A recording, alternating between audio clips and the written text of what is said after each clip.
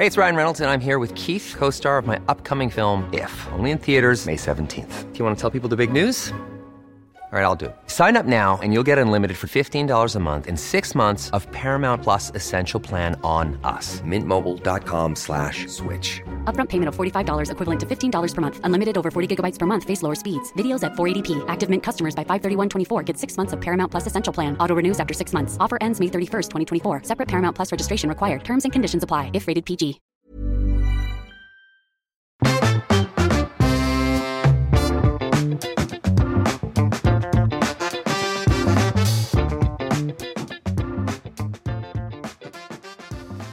Da det en glede å ønske velkommen til podcasten Fy Fabian. I dag har jeg gleden av besøk av Julie Bråttkorp.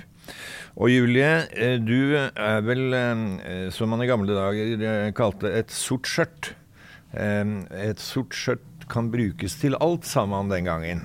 Og med den arbeidserfaring som du har nå etter hvert, så virker det som du et meget bra sort skjørt som kan gjøre forskjellige ting. Du har vært hos statsministeren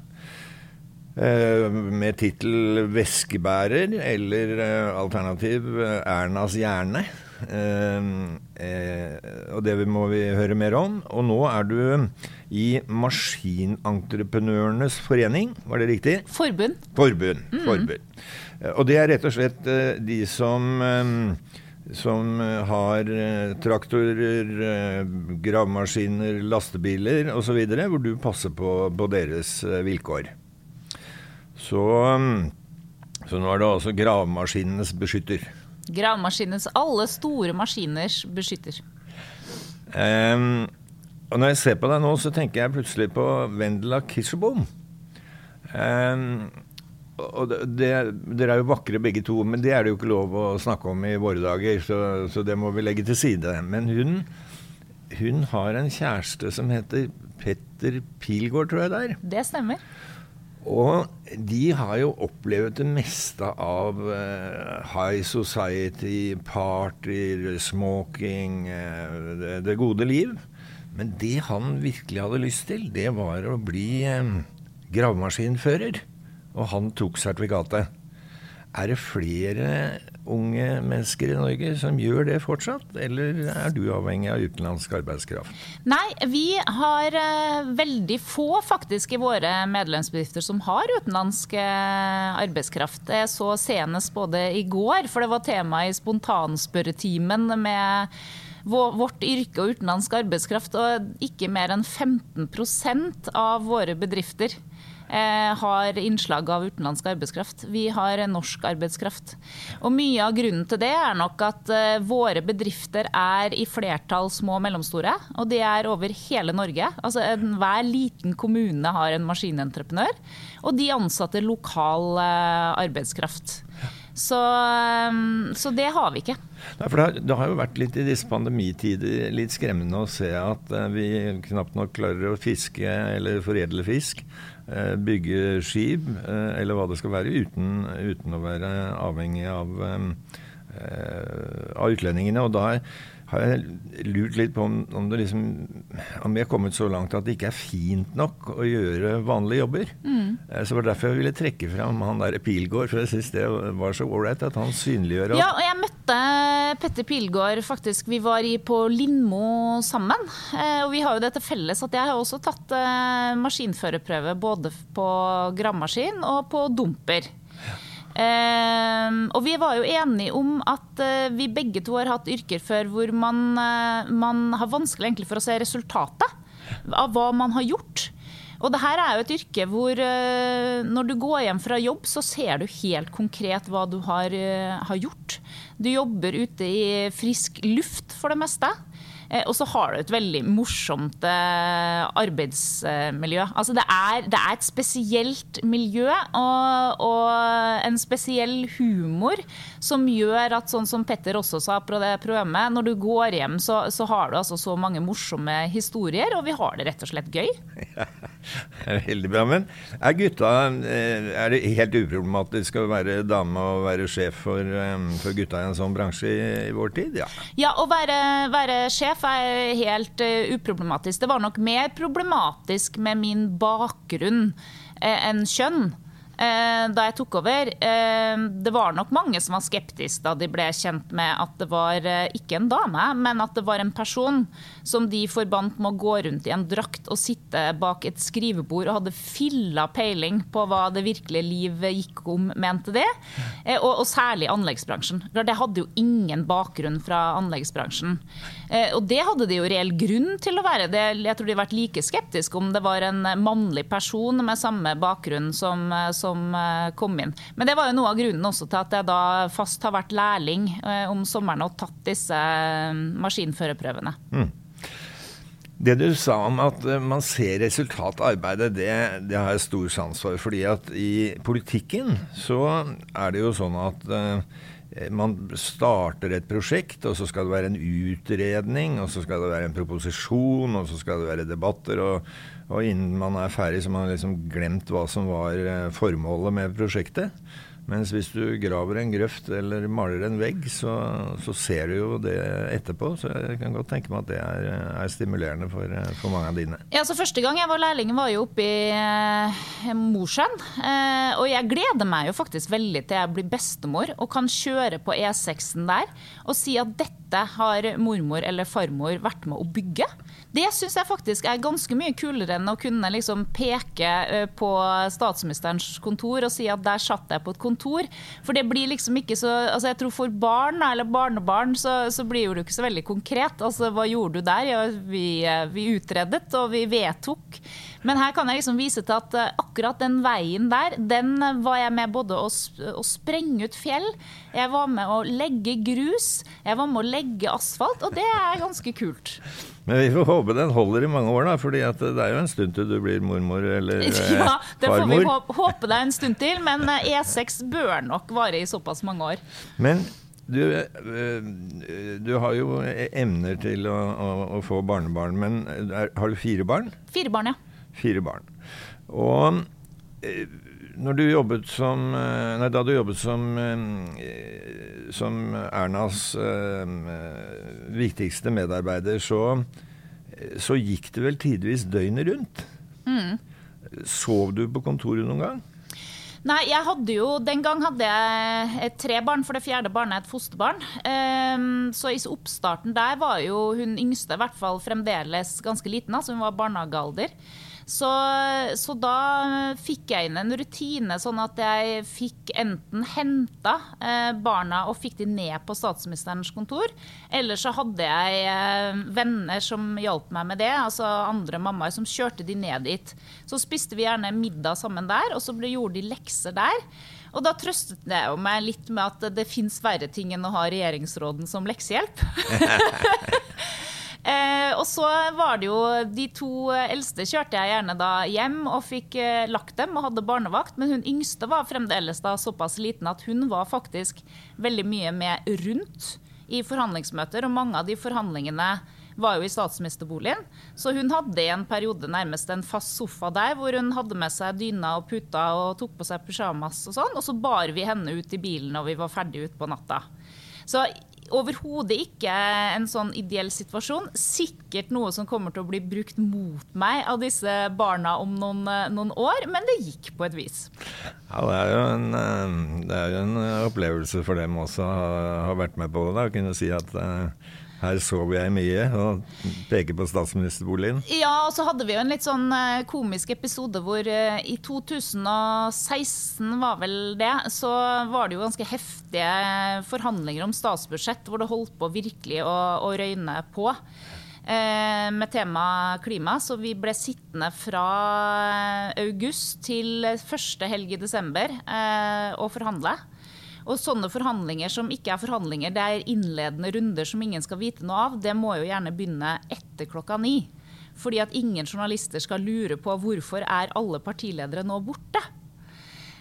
Og da varte det jo til langt ut på natta, og hun minste var med og lå på sofaen. Og vi trodde vel egentlig at hun ikke fikk med seg så mye av hva som skjedde. Men så midt i dette så brakk hun armen, så jeg måtte på Volvat med henne. Og så fortalte legen meg da at jeg må nok dessverre fortelle den lille jenta at hun har brukket armen. Så sa jeg at men da må du bare være obs på at hun har turnoppvisning på lørdag, så hun blir nok veldig lei seg. Så satt legen seg foran hun lille jenta, så sa han det at ja, nå vet jeg at det veldig dumt for deg dette her, for du har jo turnoppvisning på lørdag, men du har nok brukket armen. Og da så hun opp på legene, så sa hun, ja, men jeg nå I hvert fall ikke finansminister. Og da forstod jeg jo at hun hadde fått med seg ganske mye mer om hvordan alle satt og hamret I de forhandlingene på stakkars Skiv. Hvordan sånne forhandlinger? De virkelig reelle? Altså at det kunne blitt brudd mellom de fire partiene den gang? Altså, jeg vil si at det absolutt reelt. Og altså politikere, du klarer ikke å være politiker over lang tid og på det nivået uten å ha et sterkt indre engasjement for sakene dine. For da klarer du ikke å gå rundt, fordi jeg må virkelig si at jeg tror ikke folk skjønner hvor mye toppolitikere jobber. Og det klart at dette mennesker, og det følelser, og man blir slitne. Så det kan komme både tårer, og man kan innimellom gå I protest og måtte være litt for seg selv. Så det helt reelle forhandlinger som foregår, ja. Og da, når de fire partilederne forhandlet, så var du der, men da sier ikke du noe direkte I forhandlingene, eller skyter du inn noe da? Det var jo litt forskjellig, fordi at siden jeg jobbet da for en statsminister som måtte være mye ute på andre oppdrag, så kunne det også hende at man har jo mange samtaler om forskjellige temaer, sånn at vi prøvde å rydde litt når hun var borte. Men da det jo innenfor noen fullmakter, sånn at jeg bestemmer jo ingenting. Det jo Erna som bestemmer. Men så kan man på en måte prøve å rydde det litt unna, og kanskje få snevret problemstillingene litt inn da. Men det jo ut fra helt klare rammer som man har fått av statsministeren. Og når statsministeren til stede, så jo oppgaven å komme med faktaopplysninger hvis det mangler, og da jo ikke jeg et hode som gjør at jeg kan alle departementer, men da hadde jo jeg den gangen fantastiske statssekretærer som satt parat I de andre departementene, og ha kontakt med dem. Og så det jo også det å rett og slett føre ned et referat av hvem sier hva nå, altså ikke sånn stenografisk, men sånn, og hva det vi ble enige om, og så passe på når de andre har gått hjem og skrive det raskt ned, sånn at du får et OK på at ja, dette vi enige om, at det var dette vi ble enige om. For at ellers så kan du fort oppleve, og det hvis jeg venter til morgenen etterpå for eksempel, at de har fått snakket litt for mye med sine partikollegaer, sånn at man begynner å gli igjen. Så det var veldig viktig å få det rett etterpå. Men når man da så sliten I sånne forhandlinger, og du har barna liggende og sovende hos statsministeren, det ikke litt rart at man ikke gir opp? Altså, blir sint og sier at jeg gidder ikke mer politikk, jeg gidder ikke noe av dette? Nei, men det jo ikke, du kan egentlig ikke sammenligne det med å ha en jobb, for det jo en livsstil akkurat det der. Men så kom jo jeg til et punkt, og det var jo etter veldig mange år. Jeg tror jeg regnet ut at til sammen med de jobbene jeg hadde I Høyre fra jeg kom inn som rådgiver på Stortinget, så ble det 17 år, hvis jeg tar med de årene jeg også satt I arbeidsutvalget til Høyre. Og etter noen sånne siste forhandlingsrunder 2017 så kjente jeg at nå skal jeg noen gang ha et annet type liv, så må jeg gjøre det. Og da husker jeg hadde vel en prat også med Erna, for hun veldig flink til å lese folk, og så sa jeg, men prøv kanskje nå å ta noen uker hvor du tar det litt roligere og går hjem litt tidligere. Men du vet, det helt umulig. Altså du stabssjef på statsministerens kontor, så kan du ikke gå hjem klokka 3-4 hvis det noe som brenner. Altså sånn bare ikke verden. Og da kjente jeg veldig klart at nå min tid her forbi, og da det innmari viktig å raskt si fra, for det så mange flinke folk som står I kø. som kan gjøre den jobben. Og du må virkelig kjenne at hjertet ditt banker litt ekstra når du går inn i det kontorlokalet. Altså. Ja da, du holdt jo ut lenge. Apropos arbeidstid, det var en sånn spøk med dommerne, som var en dommer som gikk hjem 1:30 hver dag. Og så sa da noen at du kan ikke gå hjem 1:30, og lønna rekker ikke lenger, sa han. Og den lønna, du fikk jo godt betalt, men hvis du skulle ha skrevet overtid som lastebilsjåføren og gravemaskinførerne har rett til, så tror jeg du hadde vært en meget rik dame i dag etter alle de årene. Det kan nok være. Og det jo sånn som man må ta seg i også, når man kommer over i et arbeidsliv da, hvor i politikken så følger vi jo overhodet ikke arbeidsmiljølov eller noe som helst. Og da må man huske på selv, særlig når man blir leder, at nå dette faktisk ikke en politisk organisasjon. Nå dette en organisasjon hvor folk jobber her fordi de har en jobb. De jobber her ikke fordi det livet deres. Og der måtte jeg omstille meg litt grann i hodet. Ja. Det kan jeg tenke meg, fordi det jo ganske rått med politikken. Altså hvordan man sitter selv på litt lavere nivå enn du var, så det jo møter fra tidlig om morgenen og veldig ofte om kvelden. Ja, og jeg vil jo si at ned i bydelsutvalg og alle kommunestyrer og i partistyrer, så det jo ikke bare de helt på toppen som jobber sånn som dette. Altså i politikken så jobber veldig mange like mye som det, selv uten å til og med få noen som helst lønn. Ja. Og det jo noe fantastisk ved det da, for det viser jo i bunn og grunn hvilket engasjement veldig mange mennesker har for å påvirke sitt eget samfunn.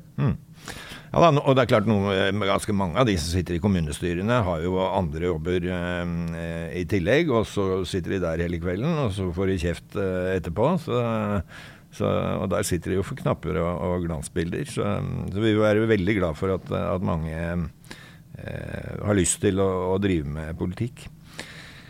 Vi var innom dette med barn. Midt oppi det harde arbeidet ditt og alt du drev med, så synes du at dine 3 egne ikke var nok, og at her må vi kunne ha plass til et fosterbarn. Ja. Kan du fortelle litt uten å røpe? Ja, det kan jeg gjøre. Det en del som sier til meg sånn oi, så fantastisk at du gjorde det. Og da må jeg si at nei, det var nok ikke så fantastisk av meg, for jeg hadde aldri tenkt på å være fostermor. Så jeg kan ikke få på meg det at det var fantastisk av meg, for jeg var ikke sånn som følte et engasjement at nå må jeg hjelpe, så nå kontakter jeg dem. Men det var en situasjon hvor jeg ble kontaktet av barnevernet, hvor det viste seg at det var et barn i nærmiljøet som trengte beredskapshjem. Og da får man jo spørsmål om da dette barnet kan være hos deg i 4 til 6 uker. Og det synes jeg, for det første så synes jeg det var veldig rørende at dette barnet da hadde pekt på oss da, at det var der han ville følt seg trygg. Og så tenker man 4 til 6 uker. Men så blir man jo veldig glad i barn, og man kommer jo veldig tett på et barn i en veldig vanskelig situasjon. Så for å gjøre en lang historie kort, så endte det da opp med at mine barn fikk et fostersøsken, og jeg ble da fostermor. Ja, imponerende. Men det klart, det var helt i gamle dager at if you want something done, contact a busy man. Ja. Så her du busy woman som får tid til det også. Ja, så det jo, men så det jo veldig fint med unger da, for nå begynner jo ungene mine å bli, de jo 12, 14, 15 og 17. Og det synes jeg en herlig alder, for nå begynner det jo å bli veldig mye læring begge veier. Og det de flinke til med meg jo, altså i vårt hus det jo litt omvendt faktisk, at det de som sier at sorry, men nå det middag, så nå legger du den mobilen din ut i gangen.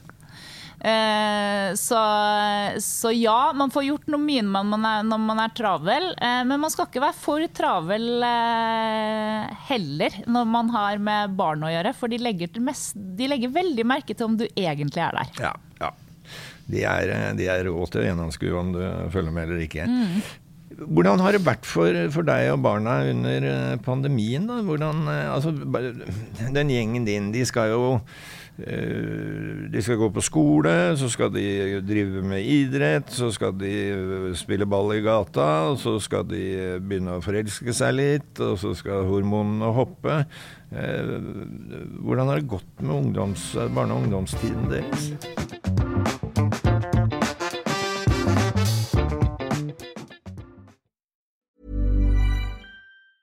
Hey, it's Ryan Reynolds, and I'm here with Keith, co-star of my upcoming film, If, only in theaters May 17th. Do you want to tell people the big news?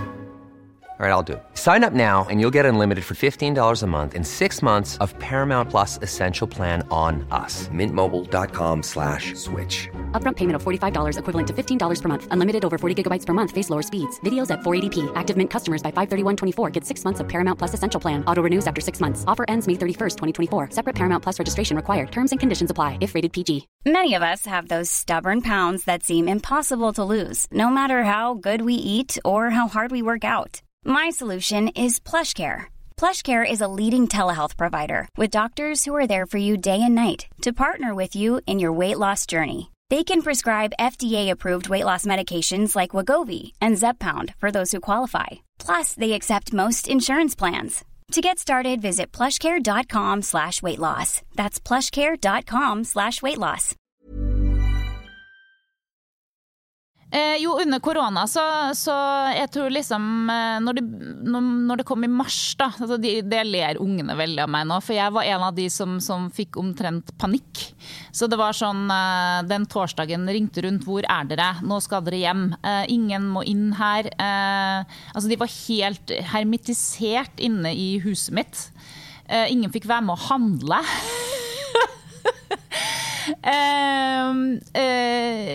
Så ble det egentlig en ganske sånn fin greie, fordi at det ble jo plutselig felles frokost, felles lunsj, felles middag. Altså 3 av barna mine spiller jo fotball, så da måtte vi 2 som ikke egentlig spiller fotball være med ut, så de fikk trent. Så plutselig så jeg ut i hagen, så var vinkjøleren min hengt opp i et tre, da var den blitt et basketballmål. Så de første ukene gikk det fint. Så må jeg innrømme at man blir jo ganske lei. Og jeg synes særlig det der sånn ny glass-situasjon som jeg måtte ta med barna, at hvis du har drukket vann av et glass, så går det an å drikke sjokolademelk av samme glasset. Altså jeg ble ganske sånn lei av å gå og rydde og fikse og ordne hele tiden. Det var et Teams-møte i alle rom. Så mitt kontor, eneste stedet jeg kunne ha møter, og det var mange maskinentreprenører som hadde skikkelig problemer, det var inne på toalettet. Så man satt der plutselig der, ja, her sitter jeg, og jeg får fokusere på det positive. Det er i hvert fall vann her. Så nei, jeg synes det der var ganske tøft, og noen barn takler undervisning på Teams godt, og noen barn takler det overhodet ikke. Og det å se hva det nå har gjort, for jeg har jo en som går på videregående, de har jo omtrent ikke hatt skole siden mars.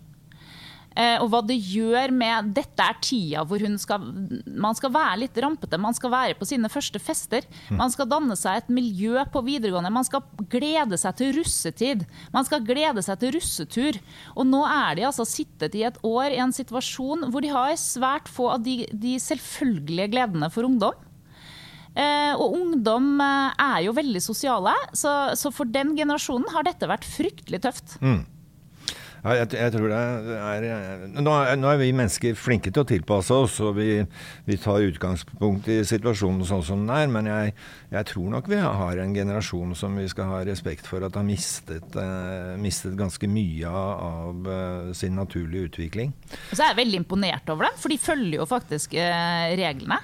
Altså, det jo ikke sånn da at, ja, de savner veldig fester og sånn, men jeg har overhodet ikke unger som noe sånn ellers veldig sånn mønsterunger. Jeg tror de helt normale. Men de koronareglene, det har de respekt for, altså. Og vi jo i den utrolig heldige situasjonen at vi har masse penger. Altså, tenke seg til hvis man skulle vært politiker Italia eller Spania i disse dager, hvor koronaen kommer, dødsfallene stiger, alt må stenge, og så har man ingen mulighet til å gi noen økonomisk kompensasjon. Sånn sett har vi vært heldige, men penger viktig, men penger tross alt ikke alt. Så jeg håper de unge får en sommer hvor de kan være unger. Ja, jeg helt enig. Så det får vi håpe. Apropos Teams-møter, det var jo ikke alle som fikk det helt til å begynne med. Så det var en del pussige utslag. Så var det en historie om en advokat som tenkte at han skulle bare ha ett Teams-møte, for øvrig så kunne han jo bare sitte og jobbe, så han ble sittende i senga da. Og så hadde han noe skjorte på og sånn, så satt han i senga. Og så var det pause, og da tenkte han at da var det jo naturlig å gå på do, men da hadde han ikke så mye bukse på, og fikk jo ikke slått av den der kameraknappen. Så det går i et ord om at Teams-møter ikke for amatører. Nei, men nå opplever jeg at folk har blitt veldig gode på det, men det var jo veldig spennende for oss, for vi jo en sektor hvor, og det noe av det positive, tror jeg, som vi kommer til å dra med oss, at vi en sektor hvor vi hadde ikke engang mailadresse til alle medlemmene våre. Sånn at det har liksom vært fysiske møter og mennesketreff som har vært bransjen vår sin greie. Nå alle på Teams, og det en stor omveltning, altså. Det utrolig hvor fort vi lærer når vi må, men vi har ganske mange gamle som ikke har fått det med seg. Og i Oslo så det jo sånn at halvparten av befolkningen bor alene. Og jeg har en følelse av at halvparten av den halvparten gamle. Det ikke sikkert riktig, men bare i den der lille oppgangen hos oss så tror jeg det 6 eldre mennesker som bor alene. Og det å ikke kunne invitere dem på en middag, ikke en kaffekopp engang, og vite at man sitter der dønn alene måned etter måned, det ganske brutalt. Det det. Og det har jeg tenkt mye på, for jeg synes jo selv det, kan jo ikke si jeg bor alene, for jeg bor med 4 barn, men jeg har merket det savnet etter voksenkontakt. Fordi at når man aleneboer som voksen da, så man jo vant til å ikke bare sitte med ungdommer. Og det å da ikke kunne ha middagsselskaper med venner, eller rett og slett bare gå ut, og ta noe spise på kvelden, og ta et glass vin og se andre mennesker, det begynner jeg å kjenne veldig på. Jeg tok meg selv i går på at jeg jo ikke har kunnet invitere noen på middag, som du sier. Ikke kunnet gå ut. Men jeg har heller ikke ringt noe særlig til venner. Jeg har prøvd å ringe til noen som alene, da, men de som jeg regner med at har det bra i parforhold og sånt, de har ikke ringt, og det jo veldig snålt. Men jeg tror det rett og slett sånn tanke om at nå går det snart over, sånn at vi kan spise middag sammen, så da dropper jeg å ringe. Så jeg tror terskelen har blitt for høy for å ta den kontakten vi tross alt kan ta. Kan ta, ja. Så, Nei, jeg har heller ikke vært av de som har vært noe flink å ha sånn lørdagsvin med venninne på Teams og sånn. Altså, jeg ser jo noen har fått til det, men jeg heller ikke der. Jeg har mer innstilt meg på at nå situasjonen sånn, og så får vi håpe det snart går over. Hvordan fungerer det? Hvordan sender man flasken rundt da? Nei, da må man ha hver sin flaske, så det kan jo bli enda morsommere. Ja. Jeg har hørt om at det der kan utarte seg også. Veldig bra. Ja, men da skal vi runde av, men bare siste spørsmål om politikken. Når du har vært med så lenge, og du sier at Erna bestemmer alt. Ja, det jeg ikke i tvil om, men det klart at du så tett som du var på henne, hadde jo stor innflytelse i forhold til å peke på at nå må vi se på det, nå burde du gjøre sånn, som jo må ha vært veldig spennende når man først et politisk dyr. Når du nå ser på Dagsrevyen, Og du kan jo spille, ikke sant? Du vet jo at nå kommer et utspill fra den og den, for det levert fredag og sånn, for da det ikke noe annet som kommer, og ja, bla bla bla. Klør i fingrene for å ta igjen. Jeg vet hva, jeg trodde man jo veldig redd, det tror jeg jo alle mennesker som på en måte gjør et brått skifte i livet sitt, så tror jeg ikke noen bare føler det komfortabelt. Og det var det jo selvfølgelig for meg, og for veldig mye av min identitet var jo politikk og Høyre. Så når jeg gikk ut av det, og særlig når jeg satt da i 6 måneders karantene, så var jeg jo litt redd for kommer jeg nå til å angre, og kommer jeg til å kjenne det klør. Men vet du, jeg har ikke det, og det tror jeg for at jeg var veldig ferdig med det da jeg gikk ut. Så det mer det nå at særlig det året her, så har jeg tenkt, stakkars folk. Og så ble jeg sittende og tenke sånn, håper de får noe annet enn bagetter nå. For at det så veldig ofte, når du har sånne perioder hvor du bare på kontoret. Så det jo ikke noe sånn at de kan bestille seg takeaway og sånn, for det satser for alt mulig rart, og det må være anbud, hvis du kan ikke liksom bare putte det på en eller annen sånn reiseregning som andre kan. Så det tørre bagetter liksom, lyse bagetter med ost og skinke, og du blir altså så lei. Så det sånne det her type ting som, og håper inderlig nå at helseministeren får noe annet enn bagetter. Og så var det hun yngste faktisk når vi satt her en eller annen helg på vei til fjellet, og nok en gang var det en konferanse med Bent Høie, så kommer det fra baksetet, du ikke veldig glad når mamma at du ikke der? For da hadde du vært sliten da, så tenkte jeg at det har du helt rett i, og det hadde dere vært da. Så jeg tror hele familien egentlig veldig fornøyd med det skiftet, men jeg ville jo aldri ha vært det foruten. Nei, det skjønner jeg godt. Og så fikk du fikk jo en spennende utfordring i Norges Bank også da. Du fikk tangen i fanget. Ja. Jeg kjenner deg jo gjennom mange år, og du flink, og du analytisk, og så videre, men i den rollen du hadde der, så måtte du jo være så pinlig korrekt. Hvordan klarte du det? Nei, altså for det første så man jo veldig klar over at man må være pinlig korrekt, og særlig på å ikke la seg friste til å mene noe annet enn det et tilsyn skal mene noe om. Og det kan jo være vanskelig når det står utrolig mange journalister og de spør, og særlig når det sier sånn, ja, men hvis du går ut av tilsynsrollen, hva mener du da? Og særlig jo sånne portrettintervjuer livsfarlige, for da får jo journalisten deg inn, og skal jo få deg inn i en setting hvor du skal snakke om deg selv. Og så plutselig er du inn i et sånt spørsmål, men hva synes Julie om dette her? Men der det jo en fordel å ha hatt så mange år i politikken, for jeg har virkelig gjort alle feil. Absolutt alle feil man kan gjøre, tror jeg har gjort. Og det som fint med å gjøre feil, det jo at man lærer.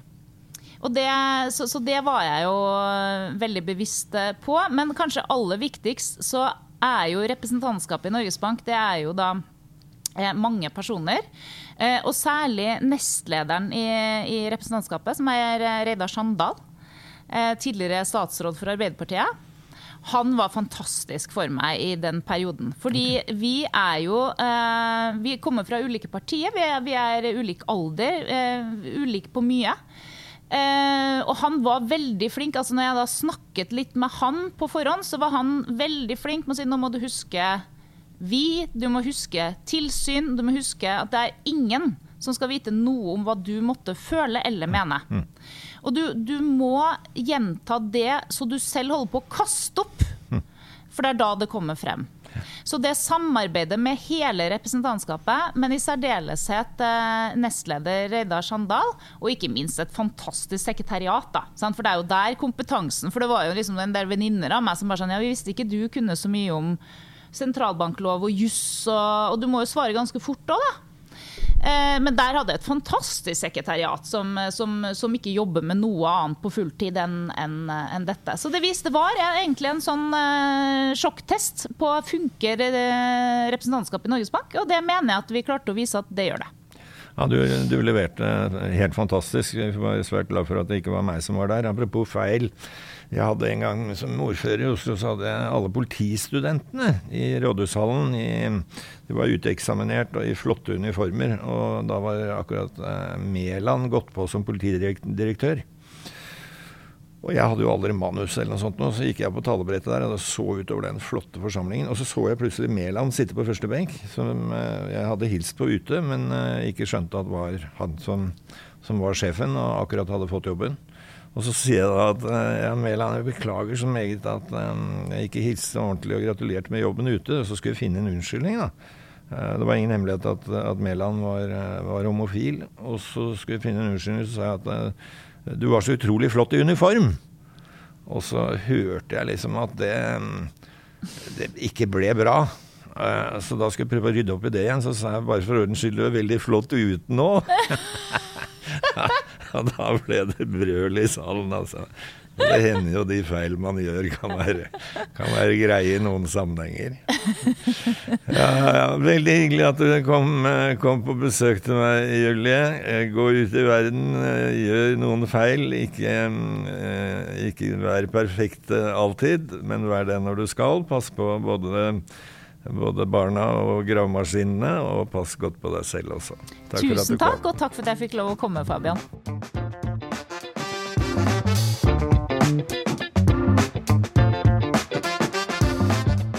Eccentric people.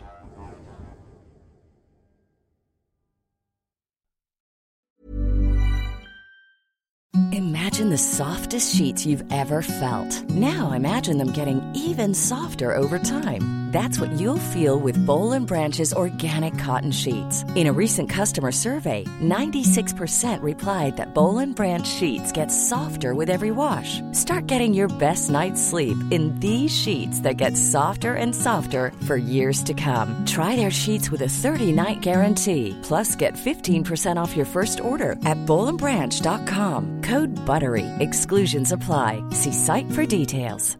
Hey, it's Paige DeSorbo from Giggly Squad. High quality fashion without the price tag. Say hello to Quince. I'm snagging high-end essentials like cozy cashmere sweaters, sleek leather jackets, fine jewelry, and so much more. With Quince being 50 to 80% less than similar brands.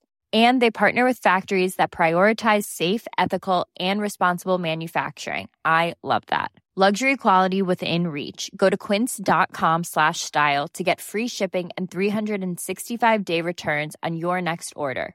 Quince.com/style.